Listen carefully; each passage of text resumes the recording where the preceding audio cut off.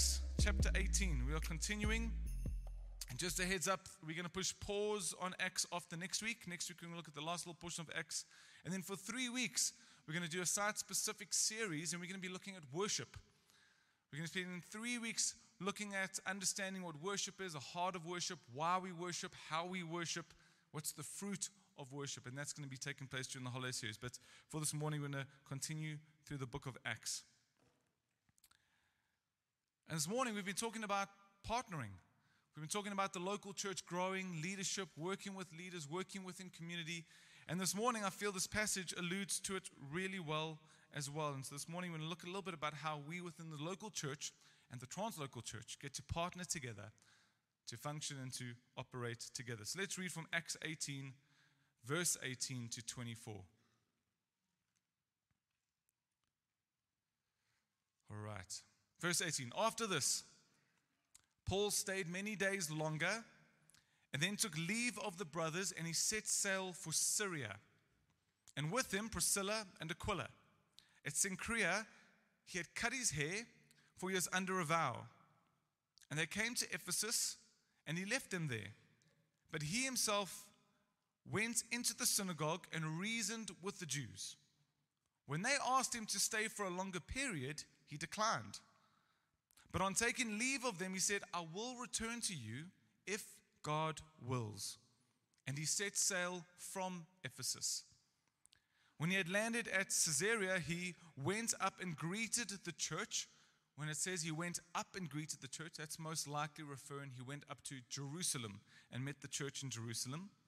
And then he went down to Antioch.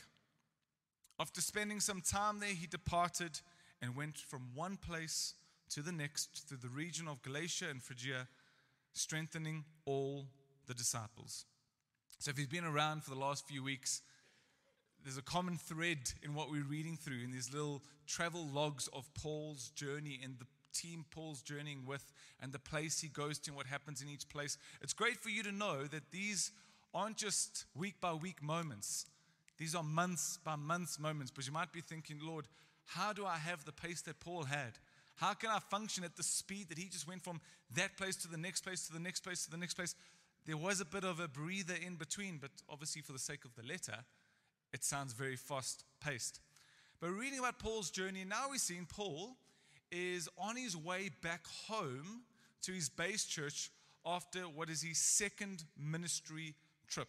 And again, you've got a whole lot of maps available to you. If you look at Paul's second ministry trip, you'd see the journey that we've been looking at over the last few weeks. But what we see is that Paul's on his way back to Antioch. We see in Acts chapter 15, verse 36, when Paul started this next leg of the journey, his second ministry trip, he said to Barnabas, let us return and visit the brothers in every city where we proclaimed the word of the Lord, and let's see how they are. That's what started his second trip. So he did the first ministry trip, got back, spent some time in Antioch, and said to Barnabas, let's go again. Let's see how those churches are doing after the first visit. All right. So now Paul is on the way back. He's back towards Syria, Antioch. And this is one of the things I love about Paul and something important we need to learn. Paul's an incredible apostle, right? Paul's done some incredible things. He's writing these letters that will become scripture. He is preaching the gospel in the face of opposition. He's speaking to rulers, leaders. He's seen the most incredible manifestations of God's kingdom being presented in people's lives. He's seen Jews and Gentiles responding to the gospel, but he never becomes a rogue apostle. He never operates in isolation. He never says, I've got this on my own. I can be independent in what I do and forget about all the other men and women, forget about all the other churches. I've got my own ministry. You would never find Paul saying, this is Paul Ministry International coming to the church near you. He never did that. He knew that he belonged to a local base church, and that church was in Antioch. And he knows he carries the responsibility as he was sent out of that church to do the ministry that he's called to do, but also at some time of the journey, get back there. Because that's where his community is. That's where his leaders would be. That's where family and friends would be. That's who keeps him accountable. And that's where he needs to report back. So he makes his way back there. It's also encouraging to see he goes back to Jerusalem. And he goes to them to see how they were doing. Now, Jerusalem, and the church in Jerusalem would be facing some incredibly big fights. They'd have their own battles. James would have been leading the church, and James later on would be martyred and killed. Peter was involved there. Peter later on would be martyred and killed. But Paul makes the effort to go back there and to find out how is the church doing, and then he makes his way back to Antioch. That's his base church. And we'll see that shortly after spending time with them, he would give them a report back. Let me tell you what's happening. What's happening in the regions? What are the testimonies? Here's what God's doing. Remember when Jesus told us to go and make disciples of all nations? Do you remember when he said that you'll receive power when the Spirit comes on you and you'll be my witnesses in Jerusalem, Judea, Samaria, and to the ends of the earth? Guys, it's happening.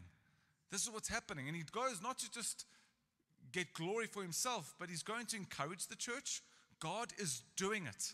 Jesus is building his church. You're a part of it. Jump on board. Be discipled and disciple others. Get going as well. Minister to your neighbor. Reach out to the town next door. Reach out to the nation if you can. But God is doing work all the way throughout Asia, into Europe. Paul's later desire to get all the way to Spain, which he believed was the end of the earth. Let me get there, Lord. But he would also go there to be encouraged by them. Let me tell you what's happening in my life. He would receive encouragement from those leaders because they sent him out and they care for him. And they'd mutually be encouraged by each other's faith. They would then send Paul out again for a third journey. And he would go again, and we see that happens at the end of this passage. What we've seen taking place now in the book of Acts and in this period of the book of Acts is what we see in Ephesians 4. Ephesians 4 talks about translocal ministry that needs to emerge. And if you look in Ephesians 4, verse 11 to verse 12, Jesus is building his church. His desire is for men and women, because we are the church, to be built up, to be discipled, to mature, to grow. That's God's desire. For the Cornerstone church to build, we would never be built up anymore if none of us gets built up in our faith, in our discipling, in our maturity, in our understanding of God's word, in our prayer life, in our community. If we all remain independent and isolated and at the level we are, Cornerstone Church, this is as good as we'll ever be. And we'll probably actually decline. But God says, I build up my church by building you up individually, one by one. And as you're built up, so we're built up. Jesus is building his church. But look what he says in Ephesians 4, verse 11 to 12. Jesus gives to the church apostles, prophets, the evangelists, the shepherds and teachers to equip the saints for the work of the ministry. To equip the saints. Who are the saints? It's all of us, right? I've often tried to be a saint here and get a nice little stained glass window up there of Saint Gregory, but the elders haven't bought onto it yet. But we're all saints, all of us. And so these gifts, these people are given to the church for the work of ministry. So all of us would be involved in the ministry in some capacity for the building up of the body of Christ, that we would be built up. What these translocal ministry gifts are is that they're people. God raises up people with these gifts, with these calls, with these functions. And these people will play an incredible role. They pioneer into regions. They pioneer into churches. They knock open doors into suburbs and towns and cities and nations. And you'll find the evangelists would often be the ones that get there first, and they would get a group together. And then you'd find the apostles would say, cool, let's as we're a group, let's get a church started here. Let's meet in a home. Whose home can we get into? Let's get into your home. Let's gather, let's meet, let's pray. Let's hear the teachings. The teachers would say, let's explain to you God's word. Let's see how Jesus is so evident in the Old Testament writings. Let's see what Jesus meant when he said this at the Sermon on the Mount. Let's see the letters that Paul's written and what it is, what it means to be justified by faith, that we're no longer living by works and by the law. That would start to happen. The pastors would come along, and the pastors would say, great, let's love you and let's care for you and let's see that you've been discipled and looked after, that you don't fall into your old ways, but you keep growing. The prophets come along and say, here's what God's saying. Here's what God's leading us to. Here's what's next. Here's where we're going. And all of a sudden you see the church has been built up. And these gifts, these men and women who are part of this team, they would keep going. What I love seeing here, though, is that there's an ongoing partnership of local churches with a translocal team. And there's this vital aspect, it's a vital aspect of how Jesus will build his church, is that no church is called to be isolated. No person is called to be isolated. Look throughout Scripture. Throughout Scripture, God never desires for you or me to live our lives alone. God never created the phrase, man is an island, and on your own you can just do it. Throughout Scripture, right from the beginning, God's desire is for people to be in our lives for our growth and our development. Adam, God said there was no suitable helper for Adam, so he creates Eve. He says, finally, a suitable partner for Adam is in Eve.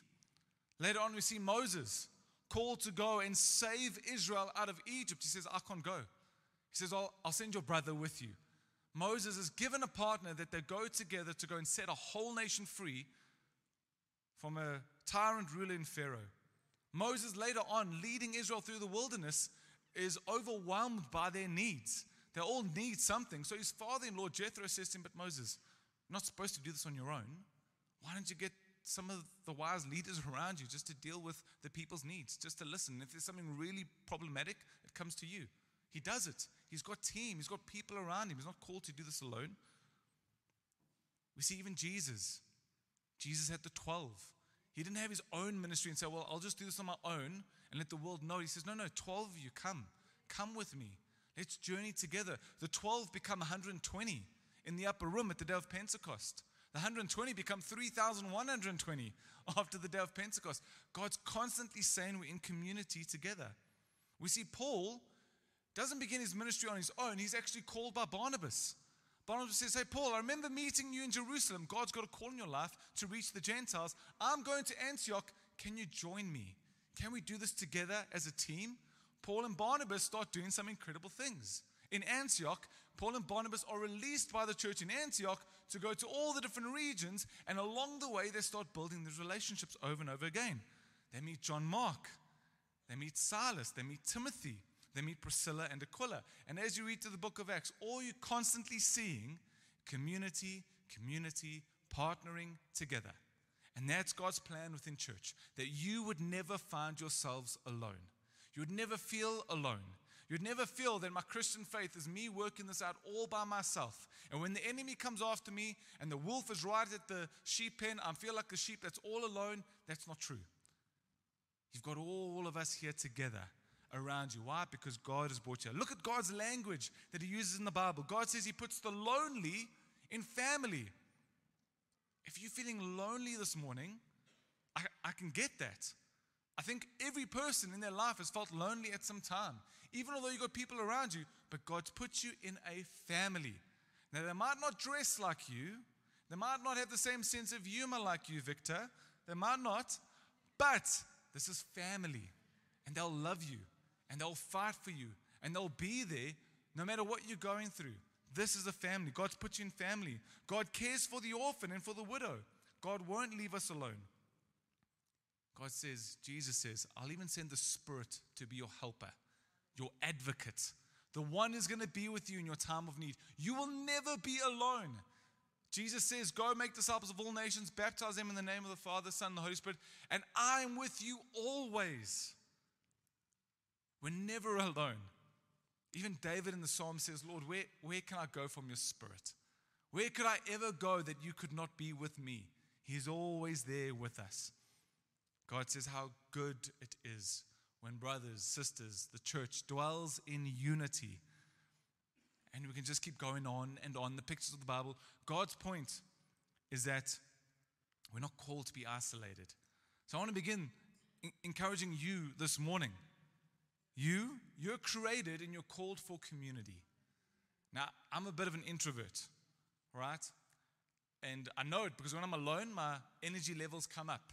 My wife's an extrovert, so it gets awkward sometimes when Good Friday, 40 people have been invited to my home and I find out on Thursday night. And the little introvert Greg inside's panicking in fear, but it's really good, Nixon. I really cheer you on, but just warn me. But I get it. I get how introverts can say, your community, it's tricky and it's tough. And I'm telling you now, even introverts, you need just people around you. Just to love you, just to care for you, just to look after you. But we're all created to live this life together. And so we're all created that we would invite people in our lives, into our lives, people who could love you, people who could teach you, people who could lead you and encourage you and keep you accountable. We need friends, we need partners within the church. Here's the warning. The warning as people is that we can easily get offended. And often when we get offended with one another. So-and-so didn't greet me this morning. So-and-so took their coffee, or the coffee wasn't as good as last week. Offense happens so easily. You know, the smallest of things. I WhatsApped them and they didn't reply. They blue-ticked it, but they did not reply. Offense of the highest level. We can often get proud in the sense that I don't think I need people. Or I'm better than this person. I don't need them in my lives. We can get insecure. Who would want to be with me? Who would ever invite me into their lives? Who would ever care about what I'm going through? I tell you what, that sounds a lot like the enemy lying to you. And the enemy's called a deceiver, an accuser, a condemner. It sounds a lot like him speaking into your ear, because that's not what God says. God says, no, I've got a whole lot of people who would love and care for you. Often we feel that I can just do this alone. You can't. Even Jesus said he won't do it alone. I even love that Jesus so often would go away on his own, but not to be alone, to go and spend time with the Father. And he would just pray over the night. And when he'd come back, the disciples were like, where were you, Jesus? We were looking for you. It's like, it's time to go. We're going to go. No, but they're waiting for you. No, we need to go. What did the Father tell him? You need to go. But he spent time with the Father. He never just chose to be alone. Even when he could be alone, who does he meet? The Samaritan woman at the well. It's like, cool, you're here. I'm really tired, but hey, let's talk. Can I have a sip of water? What happens after that? A whole town comes running to see this man Jesus, who told this woman everything about her. Like, Jesus didn't get alone time, right? And that was okay. We're not called for that. The warning is that we can easily feel a need to pull away. We could easily feel, actually, I should just drift apart. That's never God's call in your life. God would never say, take a break from the church community because they're too overwhelming for you. He would never, ever say that. He would say, get plugged in, get stuck in. You need them, and they need you. So whatever offense you're holding on to or insecurity, get over it, because you need each other. God wants to pour his blessing on us as we dwell in unity. So settle it in your heart. We need community. Within this church, we've got a whole board at the back there with numerous life groups. And we don't create life groups just so that some guys and girls in the church feel like they've got something to do, so that we can say, hey, we need some deacons. What's your deacons who lead life groups? We need life groups so we can have deacons so we sound like we're a church. No, that's community right there operating. And I encourage you, if you're not part of a life group, try it. It's literally community, loving community. That's what it's about. We've got courses, prayer meeting, we've got ministries, we've got trips that we go on. And all of it is for the sake of community. We've got a Rise Up event, not to host an event, but for the sake of community.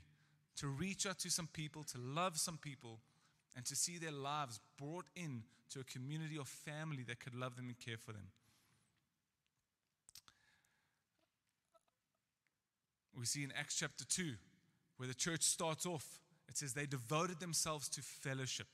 They devoted themselves to one another. And so this whole idea of us desiring to belong together is absolutely important. I want to encourage you this morning that you, on this Father's Day, would know the Father's love for you this morning. And we've said this, but you would know your identity in him. You would know that he's in pursuit of a relationship with you. God so much believes in community and you never being alone, that he's the one who's initiating, pursuing, and knocking on the door of your heart for the sake of relationship with you. That should baffle your mind. That God, who does not need you, desires you.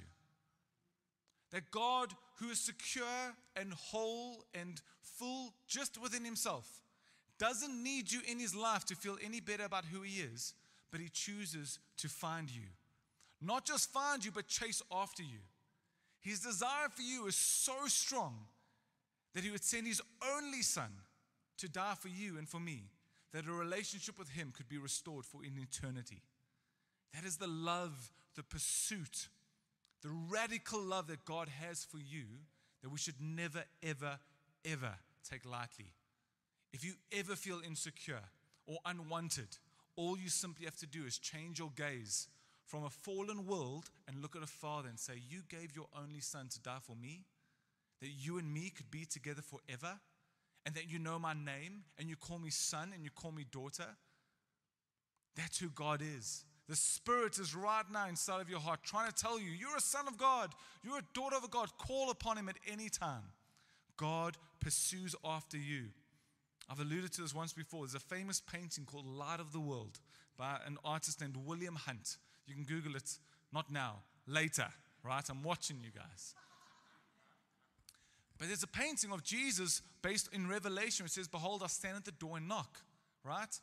And somebody challenged the artist and said, you've made a mistake in your painting. There's no door handle. He says, no, there's only one door handle. It's on the inside of the room. Because Jesus doesn't open the door. He knocks and says, you open the door. And so the challenge for you and me, behold, Jesus loves you. He stands at the door. He knocks. There's a beautiful picture of that in the Song of Songs, where it says, my beloved stands at the door and knocks. And the person inside says, but I'm in my pajamas and I've already washed, and should I go to the door? Don't I go to the door? And they and ahhed, knock, knock, knock. Oh, it's cold. It's not like Durban where it's warm. It's cold here in Joburg. Do I go to the door? And eventually they go to the door and the beloved left. Because we took so long umming and ahhing and wondering, is this worth it? And he says, oh, how my heart is sad that I left my beloved, that I didn't answer when he knocked. Didn't my heart race? It's Jesus saying to you, behold, I stand at the door of your heart, I knock. Will you let me in? Let Him in. You're not called to be alone and isolated. So that's the starting point. But then we build it up that as we're not called to be isolated, neither is the local church. No church is called to operate and function alone within itself. And so we see here that in Acts, Paul is building these churches. He's seen churches started and encouraged throughout different regions. And he says, we now need to partner together with this translocal gift. These men and women who carry these gifts, they're going to come and they're going to inspire and encourage and build in. Now for us, just to again bring this back to home, make this very personal. For us as Cornerstone Church, we build this type of partnership with a translocal team called NCMI, New Covenant Ministries International. And like I've said, this team is based of men and women who carry this gift given by God, these Ephesians 4 gifts, apostles, prophets, evangelists, pastors, teachers. All of them are based within local churches themselves. But all of them will carry the call to go and minister into other communities, into other churches locally and translocally, so that the church would never ever feel alone. We'd always be encouraged. So let me show you some pictures quickly again of some of the faces that we partner with and some of the guys and girls we've got on the translocal team. And so, please may there be pictures. Firstly, we've got Tyron and Nicole Daniel. Now, you guys will know Tyron and Nicole Daniel. They play a translocal role here at Cornerstone Church. They play an accountable apostolic role with us. And that's what we'd often find. We'll invite Tyron to come and spend time here at Cornerstone. And with that, we'd invite other local churches to come across. Tyron and Nicole lead the NCMI translocal team. Tyron's not an elder, but he's based at a local church in Denver. But he's not an elder there. He's not a deacon there, but he's a leader of this translocal team, ministering into churches around the world to see them, thank you guys, to see them being pioneered, to see churches being encouraged, seeing churches live in the fullness that God's got for them. But for us, these three couples carry a responsibility to speak into the life of this local church. They'll spend time with the elders, with the leaders. They've given opportunity to speak into us. What is God saying to us? What do they see? And so we've got Tyron and Nicole Daniel, as I said, from Denver and Colorado, USA. Richard and Zelda Preston from Port Elizabeth. And then Grant into Crawford, which is Cape Town / Peter Maritzburg. Half of the month. Depends what half of the month we're on. All right? And so when you see these guys and girls here, that's translocal input. They're not guest speakers. They're not, hey, we like the way you preach, come and share. They're like, come. You've got room here to speak into our lives, to encourage us as a church. What's great is that we're not proud as a church to say, no, we got this. We got this. We've been doing this for over 40 years. We got this, guys. No. Come. Tell us. How can we grow? Come pray for us. Come and encourage us. We've got guys and girls, part of Cornerstone Church, also on the NCMI team, and they go and minister out. Can we just show their faces so you guys know who they are? How cool is that, hey? So Marcus and Adele, we know. John and Erin, deacons here, they're currently at Hilton this weekend doing this. They're going and doing worship workshops. They're going and ministering to different teams in Hilton over this weekend. They're coming back tomorrow. They're actually right now doing the translocal apostolic work. Kia and Kelly, they're based here at Bedford View. You might say, I never see them because they're doing what God's called them to do as an apostolic team, as that Ephesians 4 gift. They're out ministering over and over again. They're opening doors, pioneering. It's incredible. Mark and Linda, also deacons here, doing a lot of work into Kenya. Henny and Zelda, also out at the moment. They're in Canada, ministering to a number of churches in Canada right now as we speak, although they should be sleeping because it is Canada time. Francis and Tyler, you know, David and Dre, you know. Joseph and Usanda, also coming on as deacons here. They do that work. Glenn and Kim, Rodney and Leanne, Bill and Julia, also in America at the moment. Andrew and Jill, Barry and Heather, Vanna and Taryn. So that's just making it personal. This is the team that we're with, that we're part of. But we don't do this in isolation. We do it as a team. All right. So let me encourage us with this. The big thing that we've seen, the big emphasis of this morning is that we're never called to do this alone, even as a local church. We constantly are called to minister out. We minister within the local church, but then we minister out from the local church. It's called partnering. We're partnering with people all over the world, and we're doing work into Africa. We're doing work into Europe. We're doing work into New Zealand. Whenever you see Marcus and Adele traveling out, they're not going on holiday. And I know sometimes when you go with them, you're like, please, can we do the tourist things? It's like, there's no time for tourist things. We're going to go and see the churches. We're going to build them up. And you'll just see how they're constantly calling, asking for advice, asking to grow. And so partnering is not a once-off visit. It's not that you can tick on your list, I did a translocal trip. If we work into Lesotho, we work in there numerous times with the same people, building and building. We're never guest speakers, but we're always just finding out, how's your family? What can we pray for? How are you doing? And that's what partnering is that we're building with them. We're blessed here at Cornerstone, more than I think we know. But when you see churches out there and how they feel so isolated, there are churches, like in Italy, where there's no other partnering church within hours. They never get to see somebody that can just, Nicole and I did a Zoom call with a couple a few months ago. He's like, you don't understand how nice this is, just to ask you some questions. I'm like, don't you have this? Like, no, we don't. On a daily basis, I can just go to the office next door and talk to one of the elders and see how they're doing. At worst, I could go to Wayne's house, which is 5 kilometers down the road, and see how he's doing. It's easy here, but we need to keep partnering. Last few points very quickly. Paul, in partnering with other churches, still partners with the Holy Spirit. It's amazing to see that he never gets to the point where he says, I've got this. Which you think he has. He's already done this ministry trip twice now, right? You think Paul says, I know how to plan a trip. I know when to go. I know where to go. I know what to say. I've got this, Lord. He doesn't do that.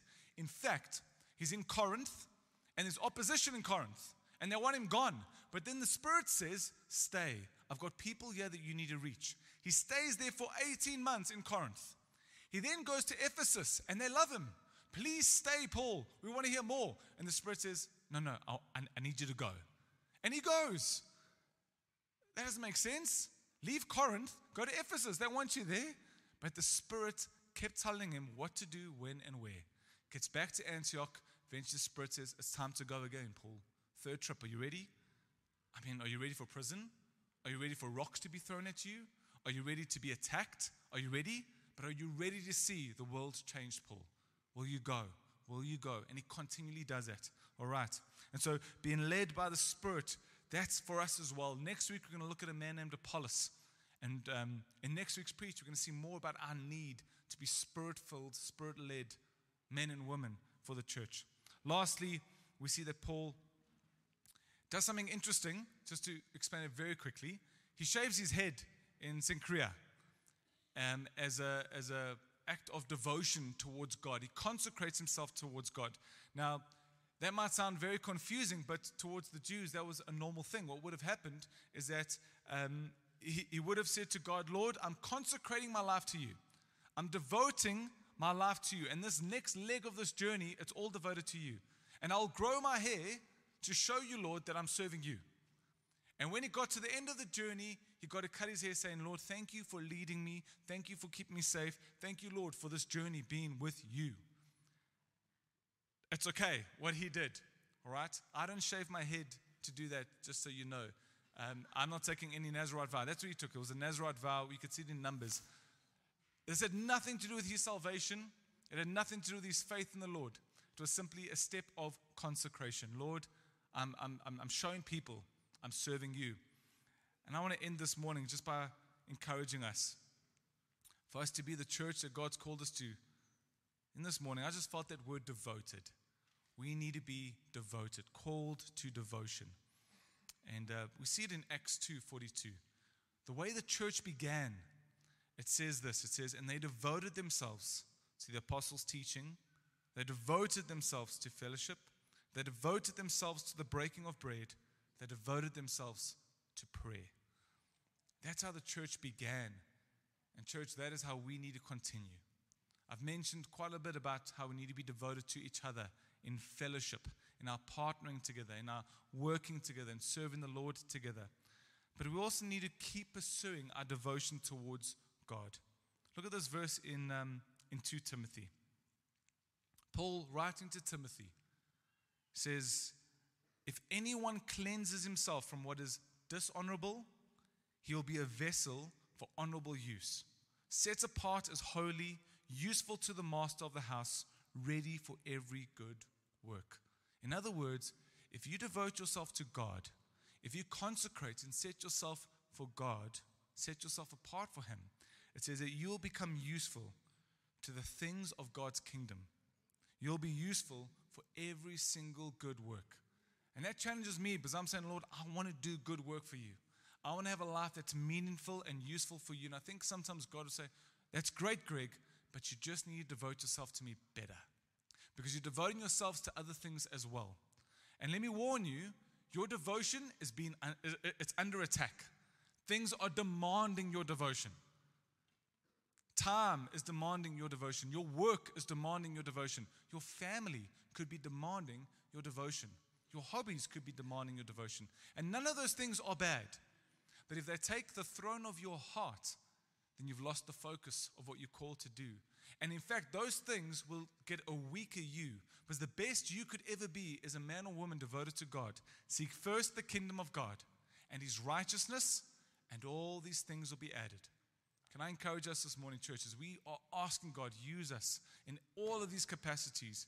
I just felt God say, focus on your devotion to me. Focus on what you're giving your life towards. How have you parted your life with different things? God says, can I have all of it? He'll give you all of Him. He's asking for all of you.